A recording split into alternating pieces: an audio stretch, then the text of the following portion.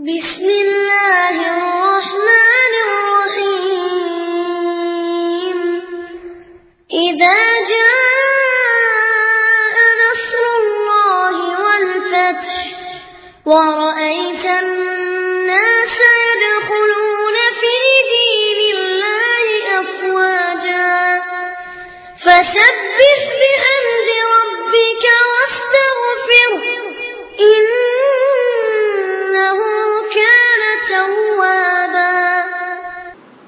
கண்ணியத்திற்குரிய இல்லாமல்ல அல்லாஹ்வின் நல்லடியார்களே, வணக்கத்திற்குரியவன் அல்லாஹ் ஒருவன்தான் என்ற அடிப்படையை கொண்டிருக்கின்ற இஸ்லாம் எனும் வாழ்வியல் நெறியை நாம் மார்க்கமாக ஏற்றுக்கொண்டிருக்கின்றோம்.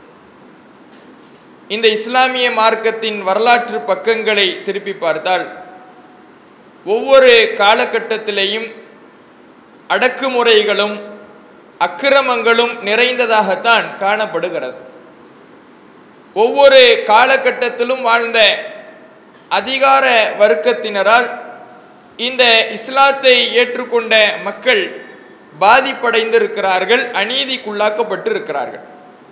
இந்த வரலாற்று தொடர்ச்சியிலே தற்போதைய நம்முடைய காலகட்டத்தை பார்த்தோம் என்றால், உலகெங்கிலும் இருக்கக்கூடிய முஸ்லிம்கள் கடுமையான முறையிலே தாக்கப்படுகிறார்கள், அநீதிக்குள்ளாக்கப்படுகிறார்கள், அடக்குமுறை செய்யப்படுகிறார்கள்.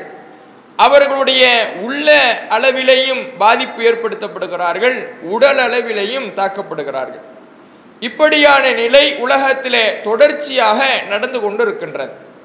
குறிப்பாக உலக அரங்கிலே மதச்சார்பற்ற நாடு என்றும் ஜனநாயகத்துக்கு பெயர் போன நாடு என்றும் பெயர் எடுத்து வைத்திருந்த இந்த இந்திய தேசம் உலக மக்களால் முகம் சுளிக்க வைக்கக்கூடிய அளவிலே தற்போதைய இந்த இந்தியாவினுடைய நிலவரம் சென்று கொண்டிருக்கின்றது.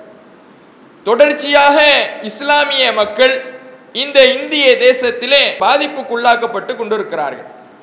எந்த அளவிற்கென்றால், ஒரு சுதந்திர நாட்டிலே ஒரு தனி மனித சுதந்திரம் என்பது அதனுடைய அடிப்படை விஷயம் உணவு சார்ந்த சுதந்திரம். இந்த உணவு சுதந்திரம் கூட இல்லாமல் ஒருவன் மாட்டுக்கறி வைத்திருந்தான் என்றால், ஒரு முஸ்லிம் மாட்டுக்கறி சாப்பிடுகிறான் என்றால் அவன் ஒரு கும்பலால் கொலை செய்யப்படுவான்.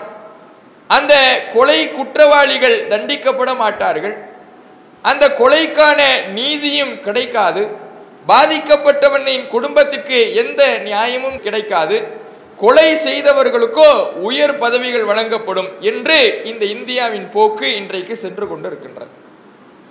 இன்னும் இந்த இந்திய தேசத்திலே ஒரு இஸ்லாமிய பெண் பாதிக்கப்படுகிறார் என்றால், ஒரு சிறுமி ஒரு கொலை செய்யப்படுகிறாள், கற்பழிக்கப்படுகிறாள் என்றால் அவளுக்கான நீதியும் இந்த இந்திய தேசத்திலே கிடைக்காது.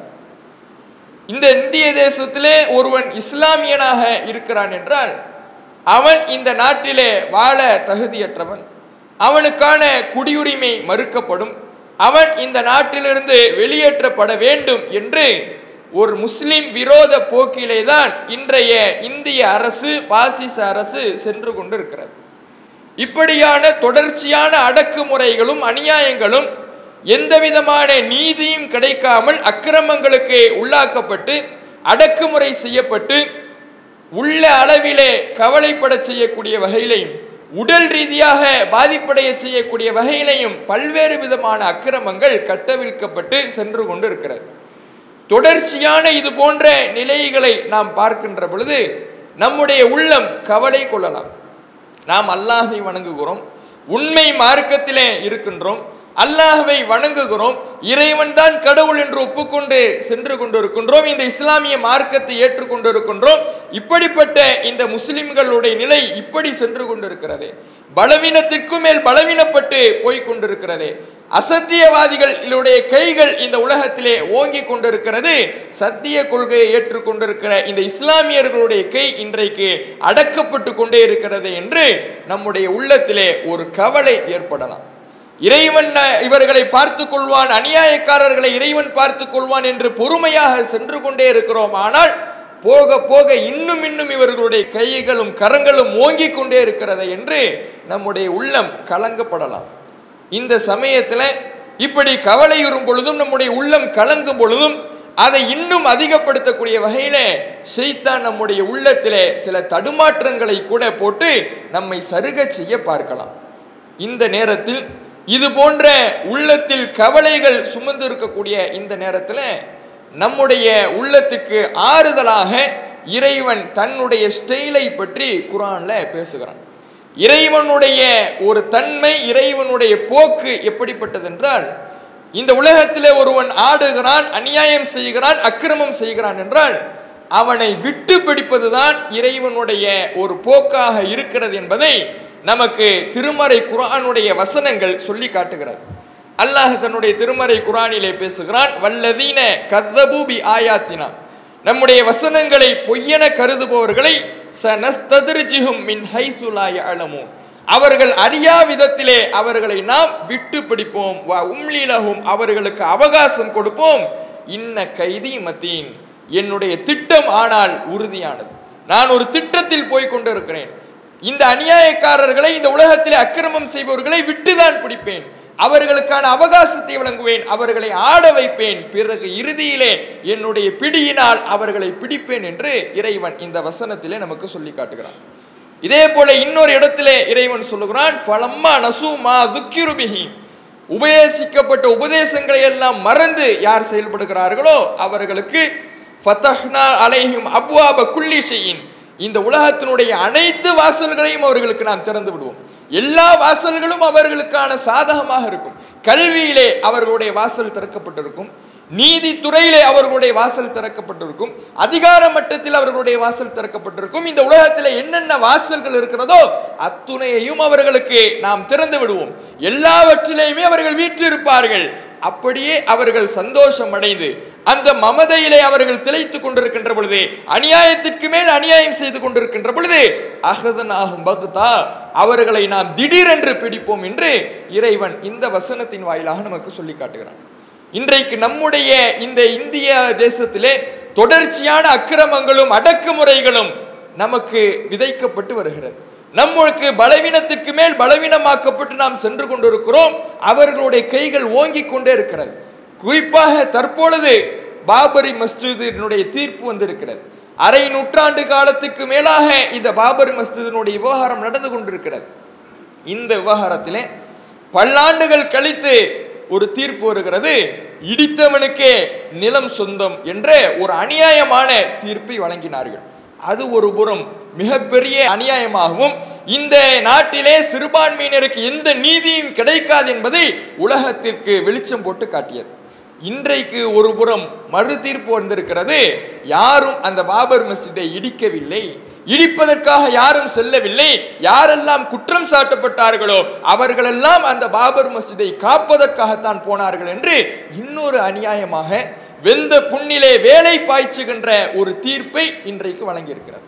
இப்படியான தொடர்ச்சியான அக்கிரமங்களும் அடக்குமுறைகளும் இந்த இஸ்லாமிய சமுதாயத்திற்கு நீதியே இந்த நாட்டில் கிடையாது என்பதை மீண்டும் மீண்டும் நிரூபிக்கக்கூடிய வகையில, பலவீனமானவர்களை நசுக்கக்கூடிய வகையிலே, அடக்குமுறை செய்யக்கூடிய வகையிலே சென்று கொண்டு இருக்கிறது. இந்த நேரத்தில் நம்முடைய உள்ளத்தில் கலக்கம் ஏற்படுகிற பொழுது, கவலை கொள்ளுகிற பொழுது நாம பதிய வைக்க வேண்டிய வசனங்கள் தான் இவை. நாம் அடக்குமுறை செய்யப்பட்டால், அக்கிரமம் செய்யப்பட்டால், அசத்தியவாதிகளுடைய கைகள் ஓங்கிக் கொண்டே போனால் நாம நம்முடைய மனதில் பதிய வைத்துக் கொள்ள வேண்டிய விஷயம், இறைவன் இவர்களை ஆட விடுகிறான், அநியாயம் செய்ய வைக்கின்றான், இவர்களை இறைவன் விட்டு பிடிப்பான். இப்படியான அக்கிரமக்காரர்களுக்கு இறைவன் வாரி வழங்கத்தான் செய்வான், அதிகாரத்தை கொடுக்கத்தான் செய்வான். கொடுத்து இறுதியிலே ஆனால் அவர்களை விட்டு பிடிக்கின்ற பொழுது அவனுடைய பிடி மிக கடுமையாக இருக்கும் என்பதை நாம நம்முடைய உள்ளத்தில் மனதில் பதிய வைத்துக் கொள்ள வேண்டும். இன்னொரு இடத்தில் இறைவன் சொல்லுகிறான், வலா தஹ்ஸபன்னல்லாஹ காஃபிலன் அம்மா யஅமலூன், இவர்கள் செய்து கொண்டிருக்கின்ற காரியங்களை எல்லாம் விட்டு இறைவன் கவனிக்காதவனாக இருக்கிறான் என்று நீங்கள் எண்ண வேண்டாம். இவர்களை இறைவன் கவனிக்காதவனாக இருக்கிறான், பார்க்காமல் இருக்கின்றான், இவர்களை இறைவன் விட்டு விடுகின்றான் என்று உங்களுடைய உள்ளத்திலே நீங்கள் கலக்கம் கொண்டு விட வேண்டாம்.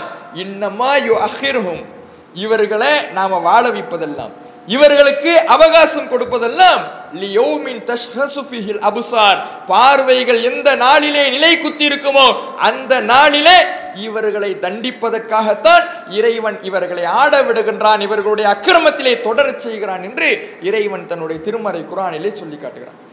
நம்முடைய உள்ளத்திலே மனதிலே பதிக்க வேண்டிய விஷயம் 2. அக்கிரமக்காரர்கள் ஆடுகிற பொழுது, தொடர்ச்சியான அவர்களுடைய ஆட்டம் இருக்கின்ற பொழுது, 1 மிக அவர்களுடைய ஆட்டத்தில் உச்சகட்டத்திலே அவர்களை கொண்டு போய் நிறுத்தி திடீரென்று இந்த உலகத்திலேயே அவர்களுடைய அழிவு வரும், அல்லது அவர்களுடைய ஆட்டத்தை தொடர்ச்சியாக இருக்க செய்து மறுமையிலே அவர்களுக்கான பிடியை இறைவன் கடுமையாக்குவான். இந்த 2 விஷயத்தையும் நமக்கான ஆறுதலாக, நமக்கான ஒரு உறுதிப்பாட்டை நம்முடைய உள்ளத்திலே உருவாக்கி கொள்ள வேண்டும் என்பதற்காக இறைவன் தன்னுடைய திருமறை குர்ஆனிலே சொல்லி காட்டுகிறான். இதெல்லாம் சொல்களாக இருந்தாலும் பல வரலாற்று நிகழ்வுகளின் வாயிலாகவும் நமக்கு இந்த உண்மையை, விட்டு பிடிப்பவன் தான் இறைவன் என்ற உண்மையை இறைவன் நிரூபித்து காட்டுகிறான். சாலிஹ் அலைஹிஸ்ஸலாம் அவர்களுடைய வரலாற்றை பற்றி திருமறை குர்ஆன் பேசுகிறது. சாலிஹ் அலைஹிஸ்ஸலாம் சமுதாயத்திற்கு அனுப்பப்படுகிறார்கள். அந்த சமுதாய மக்களிடத்தில் லா இலாஹ இல்லல்லாஹ்ங்கிற கொள்கையை சொல்றாங்க. இவர் சாலிஹ் அலைஹிஸ்ஸலாம் அவர்களை சில மக்கள் நம்பிக்கை கொள்ளுகிறார்கள், பெரும்பான்மையானவர்கள் நிராகரிக்கிறார்கள். அவர்களுக்கு எதிராக பல மிரட்டல்களை விடுக்கிறார்கள், கொலை மிரட்டலை விடுக்கிறார்கள், மிகப்பெரிய அநியாயங்களை செய்து கொண்டிருக்கிறார்கள். இந்த சமயத்தில் இறைவன் சாலிஹ் அலைஹிஸ்ஸலாம் அவர்களுக்கு ஒரு ஒட்டகத்தை வழங்குறான். இந்த ஒட்டகத்தை ஒரு அத்தாட்சியாக அந்த மக்களுக்கு, உங்களை பொய்ப்பிக்கின்ற மக்களுக்கு, உங்களை மறுக்கின்ற மக்களுக்கு மத்தியிலே மேய விடுங்கள், அவர்களிடத்திலே சொல்லுங்கள், இந்த ஒட்டகத்தை நீங்கள் துன்புறுத்தக்கூடாது, இந்த ஒட்டகத்திற்கு நீங்கள் தீங்கு தரக்கூடாது, இதை அறுக்கக்கூடாது, அப்படி நீங்கள் மீறி செய்துவிட்டால் உங்களுக்கான வேதனை இறைவன் இறக்கி விடுவான் என்று எச்சரிக்கையுடன் இந்த ஒட்டகத்தை மேய விடுங்கள் என்று அல்லாஹ் சொல்லுகிறான். சொன்ன உடனே அவர்களுக்கு மத்தியில ஒட்டகம் மேய்கிறது. அதையும் மீறி அந்த அநியாயக்காரர்கள் ஒட்டகத்தை அறுத்து விடுகிறார்கள். இன்றைக்கு நிலவக்கூடிய சூழ்நிலையை அப்படியே உரசிப்பார்கள். பள்ளிவாசல் என்பது இஸ்லாமியர்கள் புனிதமாக கருதுகின்ற இடம். அதை அவர்கள் இடித்து விடுகிறார்கள். இடித்து விட்டு, எங்க ஏதோ வேதனை வரும்னு சொன்னியே, அதெல்லாம் வருதா அப்படின்னு அன்றைக்கு சாலிஹ் அலைஹிஸ்ஸலாம் அவர்களிடத்தில் அவர்கள் கேட்கிறார்கள். அது போன்ற ஒரு இருமாப்புடன் இன்றைக்கு ஒரு திமிரோடு, ஒரு தெம்போடு, ஒரு தைரியத்தோடு உன்னால என்ன முடியும் என்று இன்றைக்கு இருக்கக்கூடியவர்கள் இருக்கிறார்கள். சாலிஹ் அலைஹிஸ்ஸலாம் அவர்கள் கொண்டு வந்த அந்த ஒட்டகத்தை அறுத்துடுறாங்க. அறுத்துட்டு சொல்றாங்க, யா சாலிஹ், சாலிஹே, யஅதினா பிமா தஈதுனா இன் குன்த மினல் முர்சலீன், நீங்கள் உண்மையிலேயே தூதராக இருந்தால் என்ன ஏதோ வேதனை வரும்னு சொன்னீங்களே, அதை கொண்டு வந்துடுங்க. இறைவன் அறுக்க கூடாது, புனிதமாக்கப்பட்டிருக்கிறது என்று ஒரு ஒட்டகத்தை தருகிறான். அதை அறுத்து விட்டு ஏதோ வேதனை வரும்னு சொன்னீங்களே, அதெல்லாம் வரலையே, எங்க வேதனையை கொண்டு வந்து காட்டுங்கள் என்று திமிரோடு பேசுகிறார்கள். இன்றைக்கு அதே போல பாபரி மஸ்ஜித் என்ற ஒரு இறை ஆலயத்தை, முஸ்லிம்கள் புனிதமாக கருதக்கூடிய ஒரு இடத்தை இடித்து தரைமட்டமாக்குகிறார்கள். ஆக்கிவிட்டு உங்களால் என்ன முடியும் என்பதை போன்று இருக்கிறார்கள். அந்த சமயத்துல தான் இறைவன் இப்படி ஆட விட்டு மிகப்பெரிய அநியாயம் செய்து கொண்டிருந்தவர்களுக்கு மத்தியிலே அவர்களுடைய அநியாயத்தை மேலும் மேலும் மேலும் அதிகப்படுத்துவதற்காக ஒரு ஒட்டகத்தை வழங்குகிறார். அதை அவர்கள் அறுக்கிறார்கள். அறுத்த பிறகு இவ்வளவு பெரிய உச்சாணி கொம்பிலே அநியாயத்திலே அவர்கள் வீட்டு இருக்கின்ற பொழுது அவர்களுக்கான வேதனையை இறைவன் இறக்குகிறான். இந்த அநியாயக்காரர்களை இறைவன் பிடிக்கின்றான். பெரும் சப்தத்தினால் அவர்களை அழிக்கின்றான். அவர்கள் தங்களுடைய வீடுகளிலே ஒரு குப்பை கூளங்களை போன்று அழிக்கப்பட்டு கிடந்தார்கள். அந்த இடத்துல எந்த ஒரு மனிதனுமே வாழ்ந்ததற்கு சான்றே இல்லை என்று சொல்லும் அளவுக்கு அவர்கள் அப்படியே தரைமட்டமாக்கப்பட்டு அழிக்கப்பட்டு கிடந்தார்கள் என்று அல்லாஹ் சொல்லி காட்டுகிறான். இறைவனுடைய வேதனை உடனே வந்து விடாது, நாம் நினைத்த நேரத்திலே வந்து விடாது. இறைவன் அநியாயக்காரர்களை ஆட விடுவான். சாலிஹ் அலைஹிஸ்ஸலாம் அவர்களுடைய வரலாற்றிலே எப்படி அவர்களை அக்கிரமம் செய்ய வைத்தானோ, அநியாயம் செய்ய வைத்தானோ, அந்த அநியாயத்தினுடைய உச்சிக்கு கொண்டு போய் நிறுத்தினானோ, அது போன்று அவர்கள் அநியாயம் செய்து கொண்டேதான் இருப்பார்கள். பொறுமையோடு இறை உதவியை நாம் எதிர்பார்த்தால் அவர்களுக்கு வருகின்ற அந்த வேதனை முடிவு என்பது மிக கடுமையாக இருக்கும். அதுதான் இறைவனுடைய ஸ்டைலாக இருக்கிறது என்பதை இந்த வசனம், இந்த வரலாறு நமக்கு சொல்லி காட்டுகிறது. இன்னொரு வரலாற்றையும் இறைவன் பேசுகிறான். நபி ஷுஐப் அலைஹிஸ்ஸலாம் அவர்களுடைய வரலாறு. அவர்கள் மதியன் என்ற ஒரு நகரத்திற்கு தூதராக அனுப்பப்படுகிறார்கள். அந்த மதியன் நகர மக்களிடத்தில் மார்க்கத்தை எடுத்து சொல்லுகிறார்கள். எடுத்து சொன்னால் மிகப்பெரிய மிரட்டல்களும் மிகப்பெரிய துன்பங்களும் இவர்களை நோக்கி கட்டவிழ்த்து விடப்படுகிறது. மிகப்பெரிய அடக்குமுறைக்கு உள்ளாக்கப்படுகிறார்கள். அந்த சமயத்தில் அதிலே ஒரு அடக்குமுறையாக அந்த மக்கள் மிரட்டுகிறார்கள். அந்த நாட்டினுடைய பிரமுகர்கள் ஷுஐப் அலைஹிஸ்ஸலாம் அவர்களை நோக்கி மிரட்டுகிறார்கள்.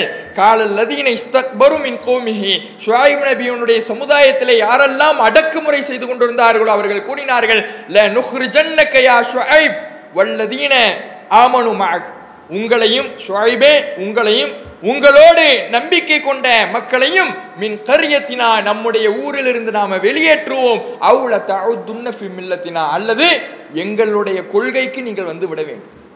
ஒண்ணு, நீங்க உங்களுடைய இஸ்லாத்தை மறுத்துடுங்க, மறுத்துவிட்டு எங்களுடைய சிலை வணக்கத்திற்கு வந்து விடுங்கள், இல்லை என்றால் இந்த நாட்டை விட்டு உங்களை நாங்கள் அப்புறப்படுத்தி விடுவோம் என்று அவர்கள் ஒரு மிரட்டலை விடுக்கிறார்கள்.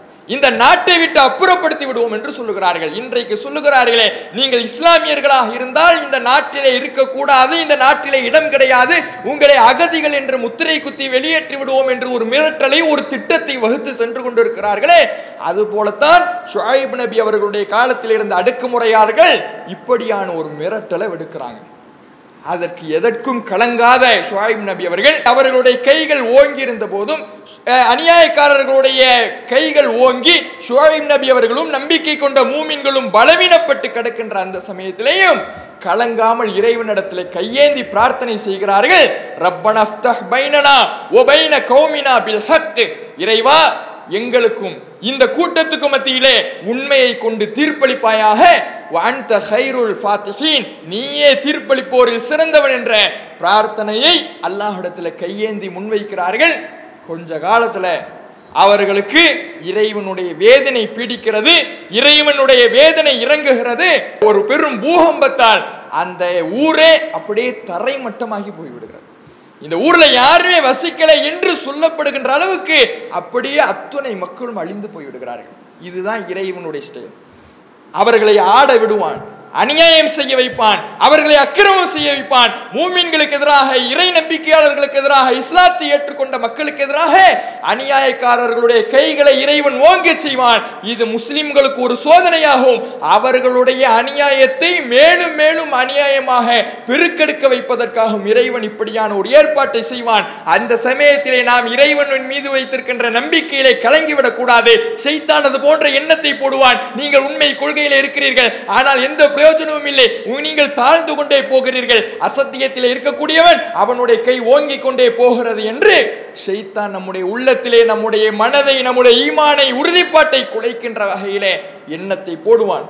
அதற்கு இடம் கொடுத்து விடாமல் இறைவனின் மீது நம்பிக்கை வைத்து, இறைவனுடைய போக்கின் மீது நம்பிக்கை வைத்து, இறைவன் விட்டு பிடிப்பவன் தான், இவர்களை ஆட வைப்பவன் தான், ஆட வைத்து பிடித்தால் அவனுடைய பிடி மிக கடுமையானதாக இருக்கும் என்பதை இந்த வரலாற்று செய்திகளின் மூலமாகவும் இறைவனுடைய அந்த போக்கின் மூலமாகவும் நாம் அறிந்து கொண்டு நம்முடைய உள்ளத்தை உறுதிப்படுத்திக் கொள்ள வேண்டும். இன்னும் சில வரலாற்றை பார்க்கின்றோம். நபிகள் நாயகம் ஸல்லல்லாஹு அலைஹி வஸல்லம் அவர்களுடைய வரலாற்று செய்தி. அல்லாஹ்வுடைய தூதர் அவர்கள் மக்காவுல இந்த கொள்கையை சொல்றாங்க. சொன்ன மாத்திரத்திலே மிகப்பெரிய எதிர்ப்பலைகள் உருவாகிறது. எந்த அளவுக்கு என்றால், இறைவன் குர்ஆனிலே பேசுகிறான், அல்லாஹ்வுடைய தூதர் அவர்களுக்கு எதிராக அந்த மக்கத்து முஷ்ரிக்கீன்கள், மக்கத்து காஃபிர்கள், மக்கத்து அடக்குமுறையாளர்கள் மிகப்பெரிய சூழ்ச்சிகளை செய்கிறார்கள். இறை நிராகரிப்பாளர்கள் உங்களுக்கு எதிராக சூழ்ச்சி செய்கிறார்கள். லியஸ்பிதுக், உங்களை சிறையில் அடைக்க வேண்டும் என்று முயற்சி செய்கிறார்கள். அவ் யக்துலுக், உங்களை கொலை செய்ய வேண்டும் என்று முயற்சி செய்கிறார்கள். அவ் யுஹ்ரிஜுக், அல்லது இந்த நாட்டை விட்டு உங்களை வெளியேற்ற வேண்டும் என்று முயற்சி செய்கிறார்கள். வயம் குரூன், அவர்கள் சூழ்ச்சி செய்கிறார்கள், திட்டம் திட்டுகிறார்கள். வயம் குருல்லா, அல்லாஹும் திட்டம் திட்டுகிறான். வல்லாஹு கைருல் மாக்கிரீன், அல்லாஹ் தான் திட்டம் திட்டுவோரில் சிறந்தவனாக இருக்கிறான் என்று அல்லாஹ் இந்த வசனத்திலே சொல்லி காட்டுகிறான். இப்படிப்பட்ட அடக்குமுறைகளை ரசூலுல்லாஹ்வுக்கு எதிராக செஞ்சாங்க. அல்லாஹ்வுடைய தூதர் அவர்களால் மக்காவிலே நிம்மதியாக வணங்க முடியாது, நிம்மதியாக உலாவர முடியாது, இந்த மார்க்கத்தை எடுத்து சொல்ல முடியாது, பேச்சுரிமை கிடையாது, உணவு உரிமை கிடையாது, எல்லா உரிமைகளும் பறிக்கப்பட்டவர்களாக மக்காவுல ரசூலுல்லாஹ் இருக்கிறாங்க. வழிபாட்டு உரிமை கிடையாது. தொழுதால் ஒட்டக மலக்குடலை முதுகிலே போட்டவர்களை எழவிடாமல் சித்திரவதை செய்வான். அவர்கள் தொழுகைக்காக நின்றால் அவர்களுடைய கழுத்திலே கடினமான ஒரு ஆடையை போட்டு கழுத்தை நெரிக்க முயற்சி செய்வான். இப்படியான வழிபாட்டு உரிமை பறிக்கப்பட்டிருந்தாங்க. ஒழுங்கா சாப்பிட முடியாது நிம்மதியா. பிலால் ரலியல்லாஹு அன்ஹு ரசூலுல்லாஹ் ஒரு இடத்துல இருப்பார்கள். 3 நாட்களுக்காக அவர்களுக்கு எந்த உணவும் இருக்காது. பசியிலே அவர்களுடைய வயிறெல்லாம் முட்டி போயிருக்க பிலால் மறைந்து சென்று உணவை தன்னுடைய அக்குள் பகுதியிலே மறைத்து எடுத்து வருவார். அதை ரசூலுல்லாஹும் பிலால் ரலியல்லாஹு அன்ஹு சாப்பிடுவார்கள் என்று வரலாறு பேசுகிறது. இப்படி எல்லா விதமான உரிமைகளும் மறுக்கப்பட்டவர்களாக அல்லாஹ்வுடைய தூதர் அவர்கள் மக்காவில் இருக்கிறாங்க. கடைசியில அந்த நாட்டை விட்டு விரட்டப்படுகிறார்கள். அந்த நாட்டிலே வாழ முடியாது என்று ஹிஜ்ரத் செய்து மதீனாவுக்கு விரட்டப்படுறாங்க. மதீனாவுக்கு போறாங்க. அந்த சமயத்துல இறைவன் ஒரு வாக்குறுதியை ரசூலுல்லாஹ்க்கு கொடுக்கிறான். இன்னல்லதீன ஃபரல அலைக்கல் குர்ஆன், குர்ஆனை உங்களுக்கு எவன் கட்டாயமாக்கினானோ அவன் லராதுக இலா மஆத், நீங்கள் எந்த இடத்திலிருந்து விரட்டப்பட்டீர்களோ அதே இடத்திற்கு உங்களை அந்த இறைவன் கொண்டு வருவான் என்று ஒரு வாக்குறுதியை அல்லாஹ் கொடுக்கின்றான். இவ்வளவு அக்கிரமத்திற்குள்ளாக்கப்பட்டவர்கள், இவ்வளவு அநியாயத்திற்குள்ளாக்கப்பட்டவர்கள், அல்லாஹ்வுடைய தூதர் அவர்கள் மக்கா மதீனாவுக்கு போயிடுறாங்க. இவர்களுடைய கை ஓங்கி நிற்கின்றது. அநியாயக்காரர்களுடைய கை ஓங்கி நிற்கின்றது. அக்கிரமம் ஓங்கி நிற்கின்றது. அடக்குமுறை ஓங்கி நிற்கின்றது. ரசூலுல்லாஹ் நம்பிக்கை கொண்டவர்களும் போயிடுறாங்க. இறைவன் வாக்குறுதி கொடுக்கின்றான். சிறிது காலத்திலேயே அவர்கள் மிகப்பெரிய ஒரு சாம்ராஜ்யமாக உருவாகி எந்த இடத்திலிருந்து விரட்டி அடிக்கப்பட்டார்களோ அதே இடத்தை மீண்டும் கைப்பற்றுகின்ற அளவுக்கு அவர்களுக்கான பலத்தை இறைவன் கொடுக்கின்றான். அந்த அநியாயக்காரர்களுக்கான தீர்ப்பை எழுதுகின்றான். பத்ர் களத்திலே சந்திக்கின்றார்கள். விரட்டி அடிக்கப்பட்டவர்கள் வெறும் 300 பேர் கொண்ட படை 1000 பேர் கொண்ட அந்த அநியாயக்காரர்களை இறை உதவியுடன் வீழ்த்துகிறார்கள். அபூ ஜஹல் போன்ற மிக பெரும் அநியாயக்காரர்கள் எல்லாம் அந்த இடத்திலே வீழ்ந்து கிடக்கின்றான். அப்போ இப்படிப்பட்ட ஒரு நிலைதான் அல்லாஹ்வுடைய ஒரு ஸ்டைலா இருக்கு. அநியாயக்காரர்களை ஆள விடுவான். எல்லா உரிமைகளையும் நம்பிக்கை கொண்டரை விட்டு பறிக்க விடுவான். அடக்குமுறையினுடைய உச்சிக்கு கொண்டு போய் நிறுத்துவான். நிறுத்தி அவர்களை பிடிப்பதுதான் அல்லாஹ்வுடைய வழிமுறையாக இருக்கிறது என்பதை தான் ஒவ்வொரு தூதரனுடைய வரலாறுகளும் நமக்கு படம் பிடித்து காட்டுகிறது. அந்த வரலாற்று உண்மையை நாம் மனதில் பதிய வைத்துக் கொள்ள வேண்டும். இன்னும் சொல்ல போனா அநியாயக்காரனுக்கெல்லாம் அநியாயக்காரனாக ஃபிரௌன் இருந்தான். எப்படிப்பட்ட கொடுங்கோலன், எப்படிப்பட்ட ஒரு சர்வாதிகாரி. அவனுடைய முடிவையே எழுதியவன் அல்லாஹ். அவனுடைய முடிவையே ஒரு அக்கிரமத்தினுடைய உச்சிக்கு அவனை கொண்டு போய் நிறுத்தி கொலை மிரட்டலை விடுக்கின்றான். அவர்களை நாட்டை விட்டு துரத்துகின்றான். எல்லா விதமான அக்கிரமங்களையும் அநியாயங்களையும் அந்த சமுதாயத்திற்கு மத்தியிலே முஸ்லிம்களுக்கு எதிராக செய்கிறான். அனைத்தையும் செய்ய விட்டு இறைவன் கடைசியில எல்லாத்தையும் ஒன்று திரட்டி மூமின்களை மட்டும் காப்பாற்றி அத்துணை ஃபிரௌனையும் ஃபிரௌனுக்கு அடிமையாக இருந்த அத்துணை பேரையும் கடலிலே மூழ்கடி தளித்தானே. இந்த ஒரு ஸ்டைல் தான் அல்லாஹ்வுடைய ஒரு போக்காக இறைவனுடைய அந்த விட்டு பிடிக்கும் தன்மையாக இருக்கிறது. அந்த தன்மையை நாம மனதில் பதிய வைத்துக் கொண்டு இறைவனுடைய அந்த ஆற்றல் கடுமையானது, இறைவனுடைய பிடி கடுமையானது. இறைவன் விட்டு பிடிப்பவன் தான். மூமின்களை சோதிப்பான், இஸ்லாமியர்களை இறைவன் சோதிப்பான். அந்த அநியாயக்காரர்களை இன்னும் அநியாயம் செய்ய விட்டு வைப்பான். இது இரண்டுமே இறைவன் செய்யக்கூடிய ஏற்பாடு. ஆனால் இறுதியிலே அநியாயக்காரர்களை இறைவன் பிடித்தான் என்றால் அவனுடைய பிடியிலிருந்து யாரும் தப்ப முடியாது என்பதுதான் வரலாறு சொல்லக்கூடிய உண்மை நிலையாக இருக்கிறது என்பதை நாம் மனதில் பதிய வைத்துக் கொள்ள வேண்டும். நம்மிடத்திலே ஒரு ஆயுதத்தை ரசூலுல்லாஹ் சொல்றாங்க. நமக்கான ஒரு ஆயுதத்தை அல்லாஹ்வுடைய தூதர் அவர்கள் சொல்லி காட்டுகிறார்கள். அந்த ஆயுதம் கத்தி முனையை விட கூர்மையான ஒரு ஆயுதமாக இருக்கிறது. அதுதான் அநியாயக்காரனுக்கு எதிராக அநீதி செய்யப்பட்டவன், அநியாயத்திற்குள்ளாக்கப்பட்டவன் அல்லாஹ்விடத்திலே கேட்கின்ற பிரார்த்தனை. அந்த பிரார்த்தனையினுடைய வலிமை என்பது ஈடு இணையற்றதாக இருக்கிறது. அல் ரசூலுல்லாஹ் சொல்றாங்க, ஃபைன்னஹு லைஸ பைனஹு வ பைனல்லாஹி ஹிஜாப். அல்லாஹுக்கும் அந்த பிரார்த்தனைக்கு மத்தியிலே எந்த திரையும் கிடையாது, நேரடியாக கேட்கப்படும் என்று அல்லாஹ்வுடைய தூதர் அவர்கள் சொல்லுகிறார்களே. அப்படிப்பட்ட மிக பெரும் ஆயுதத்தை ரசூலுல்லாஹ் நமக்கு சொல்லி காட்டுறாங்க. இறைவன் தந்திருக்கின்றான். அந்த ஒரு ஆயுதத்தை நாம பயன்படுத்தி அநியாயக்காரர்களுக்கு எதிராக நம்முடைய பிரார்த்தனைகளில் சேர்த்து அவர்களுக்கு எதிராக நம்முடைய பிரார்த்தனைகளில் இறைவனிடத்திலே முறையிட்டு நாம சமூக வலைதளங்கள்ல கவலை கொள்கிறோம், இப்படியான அநியாயமான தீர்ப்புகளை கண்டிக்கிறோம். இதெல்லாம் ஒரு புறம் இருக்க வேண்டியதான். ஆனால் அதையெல்லாம் விட மிக முக்கியமானது இந்த அநியாயக்காரர்களுக்கு எதிராக நாம கையேந்தி இறைவனிடத்தில் கேட்கின்ற பிரார்த்தனை. அந்த பிரார்த்தனை மிகப்பெரிய ஒரு தாக்கத்தை இன்ஷா அல்லாஹ் ஏற்படுத்தும். அல்லாஹ் எப்படி சாலிஹ் நபி அவர்கள், ஷுஐப் நபி அவர்கள் கேட்ட பிரார்த்தனை ஏற்றுக்கொண்டு அந்த சமுதாயத்திற்கு ஒரு முடிவை ஏற்படுத்தினானோ அது போன்ற ஒரு முடிவாக மாறலாம். நாம நம்முடைய பிரார்த்தனையை மட்டும் விட்டுவிடாமல் அந்த ஆயுதத்தை சரியான முறையிலே பயன்படுத்தக்கூடிய நல்லடியார்களாக உங்களையும் என்னையும் அல்லாஹ் ஆக்கியல் புரிவாக பிரார்த்தித்து நிறைய செய்கிறோம்.